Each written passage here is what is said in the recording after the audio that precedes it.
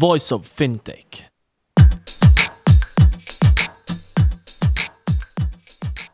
Welcome to Voice of FinTech, a podcast mapping out the Swiss and global fintech scene, connecting fintech enthusiasts with startups, incubators, accelerators, business angels and VCs, and incumbents interested in partnerships. Voice of FinTech will help you navigate the fintech ecosystem. Here you can listen to the startup founder stories, what investors and incumbents are looking for when dealing with startups, and find out more about resources provided by incubators and accelerators. My name is Rudy Falad and I'll be hosting this podcast.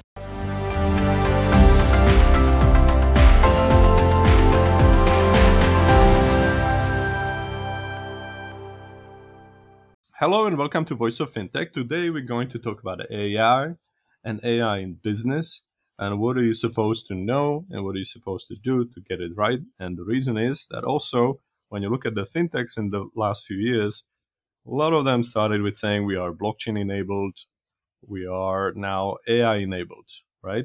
And maybe sometimes it's about platforms as well these days. But we're going to focus on AI, artificial intelligence. What are you supposed to know so that you can leverage this technology, finding solutions for your clients, whether you're an incumbent or you're a startup or a scale-up. And that's why we have Kavita that has written a great book on this. We're going to talk about that as well. So thank you so much for joining us. How are you today, Kavita? I'm doing well, Rudy, and thank you for having me on your show. Great stuff. So thank you so much. Can you tell us about your background? How did you get to do what you do today? So my experience with AI started way back in 2005 when I was pursuing my master's degree in computer science at the University of Southern California. So they have a really good AI research going on. And I happened to take a class under one of the professors there, and I was really drawn into the AI field. And I wanted to really apply AI. But at that time, to contribute in any way to AI, you have to either be an academic or you have to be a research scientist at an industry lab. So I chose to do the latter. So I went back to do my PhD in the field. I specialized in NLP, machine learning, and search technologies. But as I was about to graduate and become a research scientist, data science really started to take off. It became a thing and it was really taking off at that time. So instead of becoming a research scientist, I just jumped into data science and started solving a whole bunch of problems, industry problems. And at the same time, as I was doing that, different companies were approaching me, asking me for help to implement AI in their company. So that's how my consulting practice got its start. And on the consulting side, I was working mostly with the leaders and as I was working more and more with leaders, I started seeing that there is a huge disconnect between what AI is at the leadership level versus what it really is at the implementation level, which is how my book really came to be. It provides like a common ground of understanding of what AI is so that leaders and practitioners can come together and maximize the success of AI. So my book and my consulting tend to go hand in hand right now. All right, brilliant. So sounds like a good timing, right? Because when it comes to AI, we also had AI winters. We've been enjoying an AI summer for a while. So great timing what you have done. Now, obviously, if you assume that you are developing an AI technology, that's different. But let's focus on the companies which are using AI to solve their problems or their clients' problems. How can such companies get started with the adoption of AI, including, let's say, concrete strategies or real-world examples that you could give us? Yeah, so the first step in the adoption of AI is to actually recognize where the opportunities within your company, because your company is different from other companies within your industry. So you'll want to look at existing inefficiencies that are well understood in your company. Look at customer feedback, employee feedback, look at existing software automation. So what you want to find is software automation opportunities or better software automation opportunities. And a small percentage of that will be suitable for AI. And a smaller percentage will actually be ready for implementation. So that's step one, recognizing the opportunities within your company.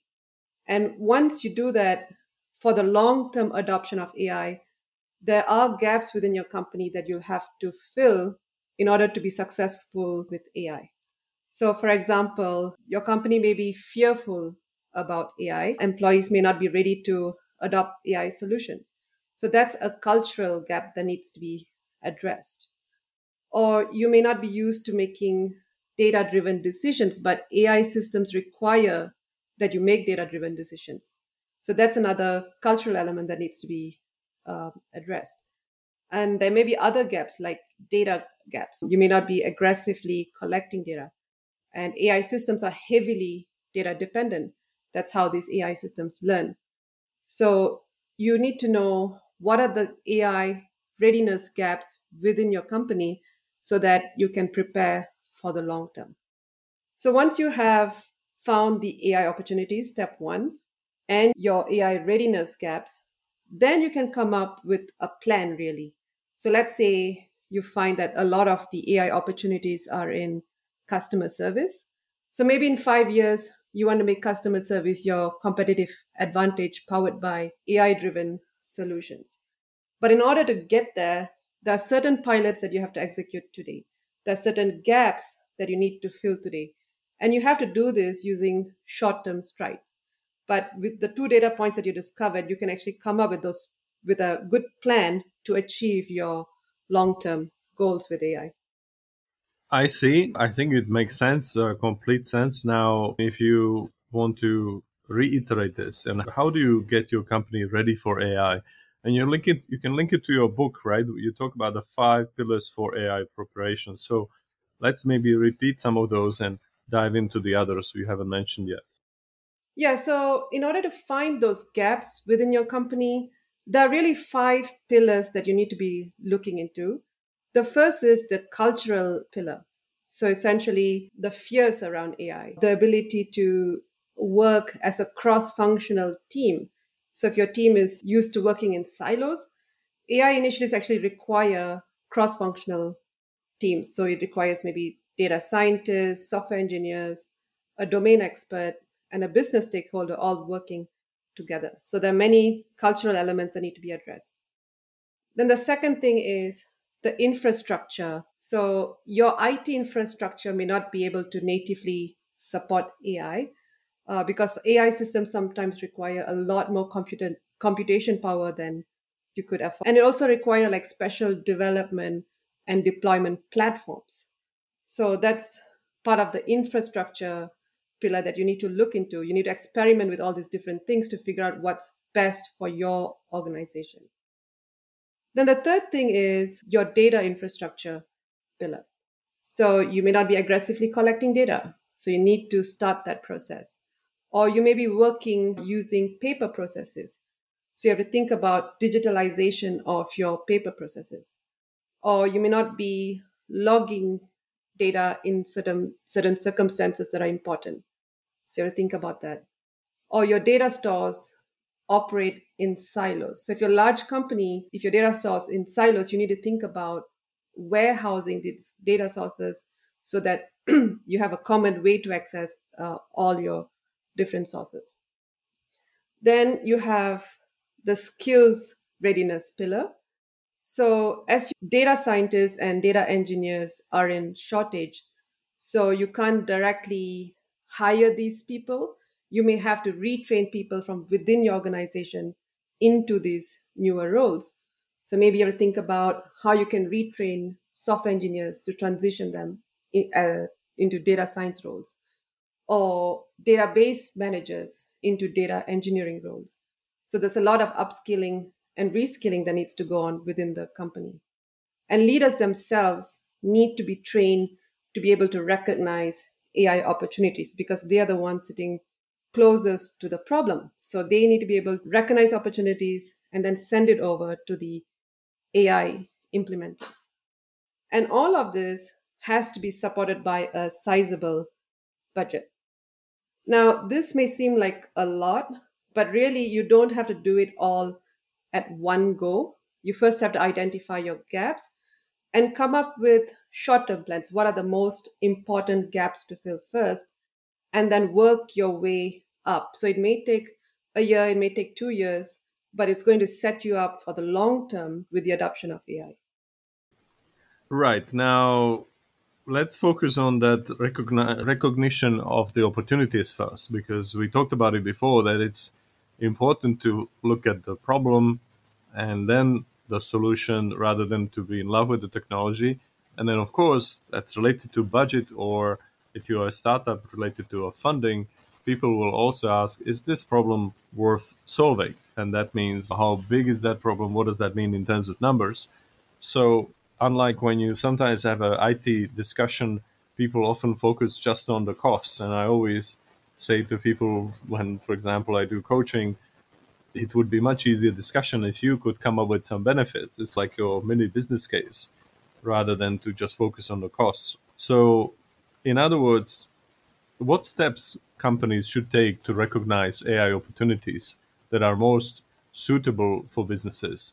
Typically, what happens from what I've seen is that people automatically think that software automation opportunities are AI opportunities, but really, most software automation opportunities just require software engineering, just simple rules. AI opportunities have a specific character. First of all, it often solves a complex decision making problem. So, for example, if you're trying to classify if a credit card transaction is fraudulent or not, you'll have to look at a lot of different data points to make that decision. Maybe the current transaction value, previous transaction value, the merchant, the location. So, all sorts of information to render that decision. And it's not a one time thing. You'll have to do it on a case by case basis over and over again. So, this is in effect tedious, and it's a complex decision making problem, even for a human. So, those type of problems are suitable for AI.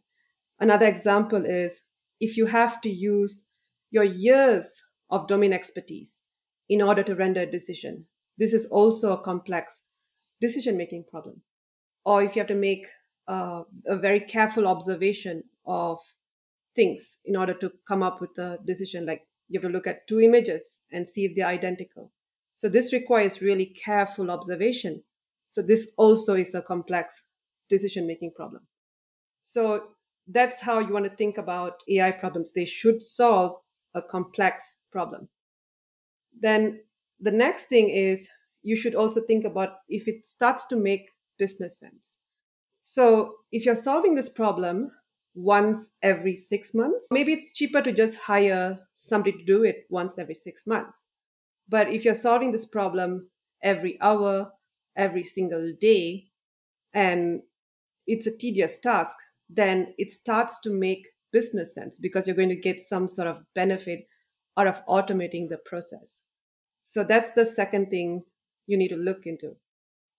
Now, the third thing is that AI systems are heavily dependent on data. At least today, they are very dependent on the availability of data to learn.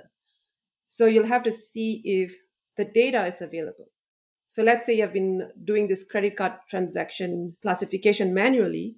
So is that data from the manual process available? Or if you've been using just regular software automation, is the data from that software automation available? Because that's going to support the initiative to automate it with AI. So these are the first three questions you want to ask about every AI opportunity that you have. And that will set you up for success. And I think it's a good reminder for everybody out there, just because you hear automation, it doesn't necessarily mean it's AI, right? Mhm. Not every software can be classified as AI. I also remember an article by a European VC investor who said that maybe 40% of AI driven startups or AI powered startups they Yeah. look at are actually AI to some degree, of which 90% are machine learning supervised.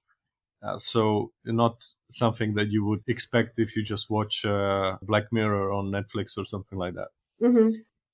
Now let's move on to the execution. So if you're clear on the opportunities, you're clear on your big picture, on your readiness, on what's really required, how should you go about executing your AI solutions when it comes to building your capabilities in-house or maybe outsourcing your problem. So can you do it without hiring a team of data scientists? Can any company do this? And then when it comes to outsourcing, obviously many companies are saying that, well, we cannot put our data to Kaggle because it's all confidential. So how can Mhm. we do it? And then they feel a little bit paralyzed. So what would you advise them to do? Yeah, first of all, you have to be sure that AI is the right solution for the problem. So if there's a simpler solution, that's the one you should use because AI is not cheap. So once you're sure that AI is the right solution, there are a few options. If it's a common problem, like trying to predict sentiment in text, then there are a lot of prepackaged solutions available out there. But in order to really get value from such solutions, you have to test it. You have to test multiple solutions and see which ones work on your data because those prepackaged solutions are fairly general and they can work differently on different types of data. So, testing is the key, and having your own internal metrics while testing is also important. And then there are other solutions where they are also prepackaged, but you can customize on your data. And this again still doesn't require that you hire data scientists. You can do it with your engineers, just the customization piece. And both of these prepackaged options still need integration into your business systems, but you could manage it with your own IT team or your own software engineers. You don't really need to hire a bunch of data scientists. But some solutions need to be custom built, especially if they're very domain specific. And in those cases, you can hire freelancers or consultants who actually come into your company and use your data to build out the data science piece. But the integration still can be done by your other engineers.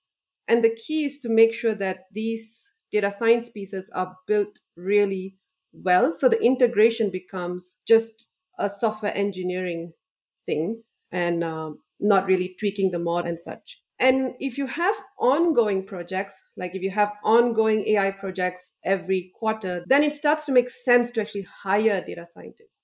But otherwise, hiring a freelancer or a consultant, especially now when a lot of people have transitioned into consulting roles, is a really good way of getting your AI solutions built up. So it's like with any other problem you have in the Mm. company. If it's permanent, then you should hire a permanent solution for it. Yeah. Otherwise, you can turn to consultants or freelancers. But what do you think about Kaggle? I'm quite interested because that's unique to AI, right? To turn the whole process upside down where you don't hire somebody, they do the work, you pay them afterwards, but you put the problem out there, you turn it into a competition, and the winner gets paid, and everybody else unfortunately doesn't. Yeah, if you already have an existing solution and you want to get the best possible solution out there, putting it out on Kaggle can be a good idea. But you have to keep in mind that this only works if there are no privacy issues involved. In a lot of healthcare applications, they can't just put it out to Kaggle because there's a lot of confidentiality involved. But if it's like an internet platform where the data is already public, then Kaggle does make sense to get the best possible solution. But Okay, all right, understood. yeah. Now, let's double down on this thing that sometimes the AI term is being overused a little bit. So, and what is not appropriate to expect from AI? Yeah, so a lot of people think that AI systems will be accurate 100% out of the box. But really, AI systems come with certain accuracy. So if it's 95% accurate, there's a 5% chance that it's going to make mistakes. And that's on data that it understands quite well. On new data, it's going to make a lot more mistakes. So it's unrealistic to expect AI system to be accurate. You should expect some level of inaccuracy and you should be prepared on how to handle that. And that will also inform how you should use the AI system if it's going to make mistake and that mistake can cost lives. So maybe you should use the AI as like a support system rather than a sole decision maker. So that's one thing that you should expect from AI. The second is that, like I mentioned earlier, not all software automation projects are suitable for AI.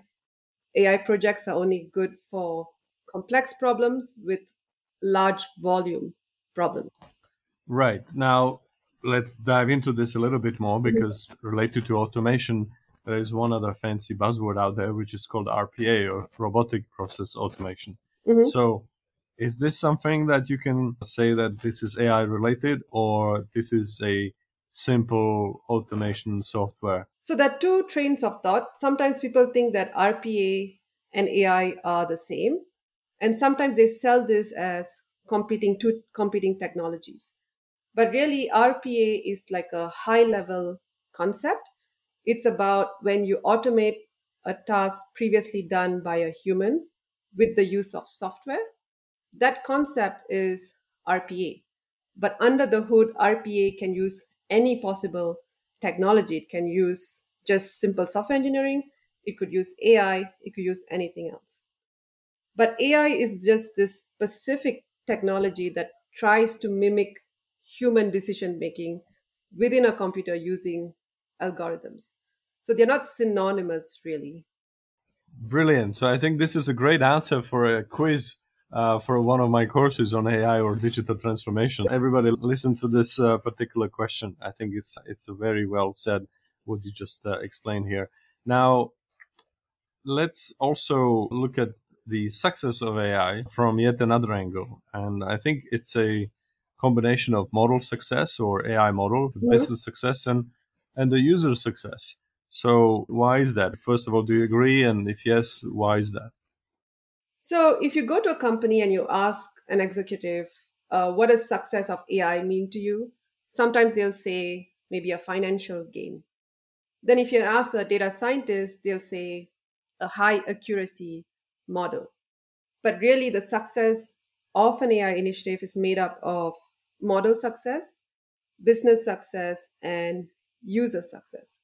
So, first of all, the model has to be solving the problem accurately. So, it has to be performing well during development and in production. Otherwise, it's going to produce random predictions, and that defeats the whole purpose of the AI model. So, model success is important, but model is also a means to achieve business success. So, you still need to measure the business component, and the business success is directly tied to the pain point that the model is trying to solve. So, are you trying to reduce the time to solve a specific task? Or are you trying to reduce employee attrition? What is the problem that you're trying to solve with the model? So, that's what you measure on the business side. And model success and business success alone does not determine the success of an AI initiative because there's a whole user component to it, the consumer of the AI output. Now, if the consumer is not happy with the AI solution, they may be going back to their old way of doing things in the long term. So there's an adoption risk there. So let's say they have to take 10 extra steps in their workflow to consume the AI output. So you've essentially introduced friction in their workflow. So while they might use it in the short term, in the long term, they may not want to use the AI solution. So you want to make sure that the user is also satisfied with the AI solution. And by asking the user about how they feel about the AI solution, you also surface other issues like other model problems that you may have not captured quantitatively.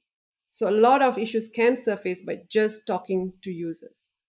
So for an initiative to be successful, really, AI initiative to be successful, all these three pillars, model success, business success, and user success, need to be strong. Only then will you achieve long-term AI success for that initiative. Brilliant. This is clear. Now, unfortunately, some of the companies they also engage in what you could call a vanity AI projects. Can you comment on this and why do you think that probably such attempts are pointless. So vanity AI takes different forms, and the most common is when people come out with AI initiatives with no true purpose to it. So maybe another company within the same industry, they had used AI for a specific problem. So you may be compelled to solve the same problem within your company, or somebody within your team may have had a cool idea. So maybe that becomes a big AI initiative. But the problem with this is that it may not be solving a real problem within your company. And in the end, you may say that those initiatives actually happen to go nowhere. And you may say that AI is not creating value for the company because those models that you develop don't really have a purpose. So it becomes just an expensive experiment. So the problems should be very relevant to your business. Even if it's not a huge problem with a huge impact, it should still be very relevant to your business. Of course, let's hope the business leaders will pay attention to this and stay away from vanity AI. Mhm. Now, let's dive into one more thing or follow up on what you just said before, that what is AI, what is not, what can you expect from AI or you shouldn't. When you look at different sort of models, when you just take a course, you can see machine learning, you can see supervised, unsupervised, deep learning, all kinds of things like this. But when it comes to business, I think generally you would see that machine learning is the core driver of business AI applications. And Yeah. so why is that? Yeah. So back in the day, before 2000s, I think, AI systems were heavily rules based. So an expert have to encode their knowledge in the form of software rules. And you can imagine how hard this process will be to encode an exhaustive set of rules for each and every problem. But with machine learning now, those rules are automatically learned based on data. So once you have defined your problem, you've defined your data, the rules are automatically discovered. And this makes it very versatile. It can cross different domains. It can work on any type of data, language data, images, essentially any type of data. So that's why machine learning is a really great way for applying AI within businesses, because all you need is the correct type of data. I see. Yet, why some businesses are slow to adopt AI, even though there is need and desire to do so? Yeah, so the problem with AI right now is that there is a lot of confusion at different levels of the organization. So leaders want AI to be implemented within the company fast, but as the message trickles down to the lower parts of the organization, to the implementers really, they don't really know what problems to solve with AI. So what they do is they look at the data and come up with potential problems to solve. And a lot of times, those problems may not be real challenges that are relevant to the business. So those initiatives actually go nowhere because they're not solving real problems. So then leaders think, hey, AI is not really creating value for us. What is this? But really, the leaders and domain experts need to be a big part of AI adoption because they are the ones sitting closest to the challenges facing the companies. So if they're able to spot opportunities, they can send it down to the AI implementers to get those problems solved if AI is in fact the right solution. But right now, things are left to the hands of data scientists, and that's not the right approach for AI adoption. All right. So thank you so much, Kavita. Now, very valuable insights. I think if you want to learn more, definitely check out Kavita's book on the 5 pillars for AI preparation. I'll put the link into the show notes. And then hopefully we will see some progress when it comes to AI in business. Before we wrap up, I just have one last question. Very easy, Kavita. What's the best way to reach out and find out more? And who would you like to hear from most? Sure. So you can reach out to me on LinkedIn, or you can visit my website at kavita-ganesan.com. And you can also download 3 free chapters of my book on my website. And feel free to join my mailing list, which you can sign up on from my website. Oh, wow. So fantastic. Thank you so much. And good luck, Kavita, and AI in business for all of us. Yeah, thank you for having me, Rudy.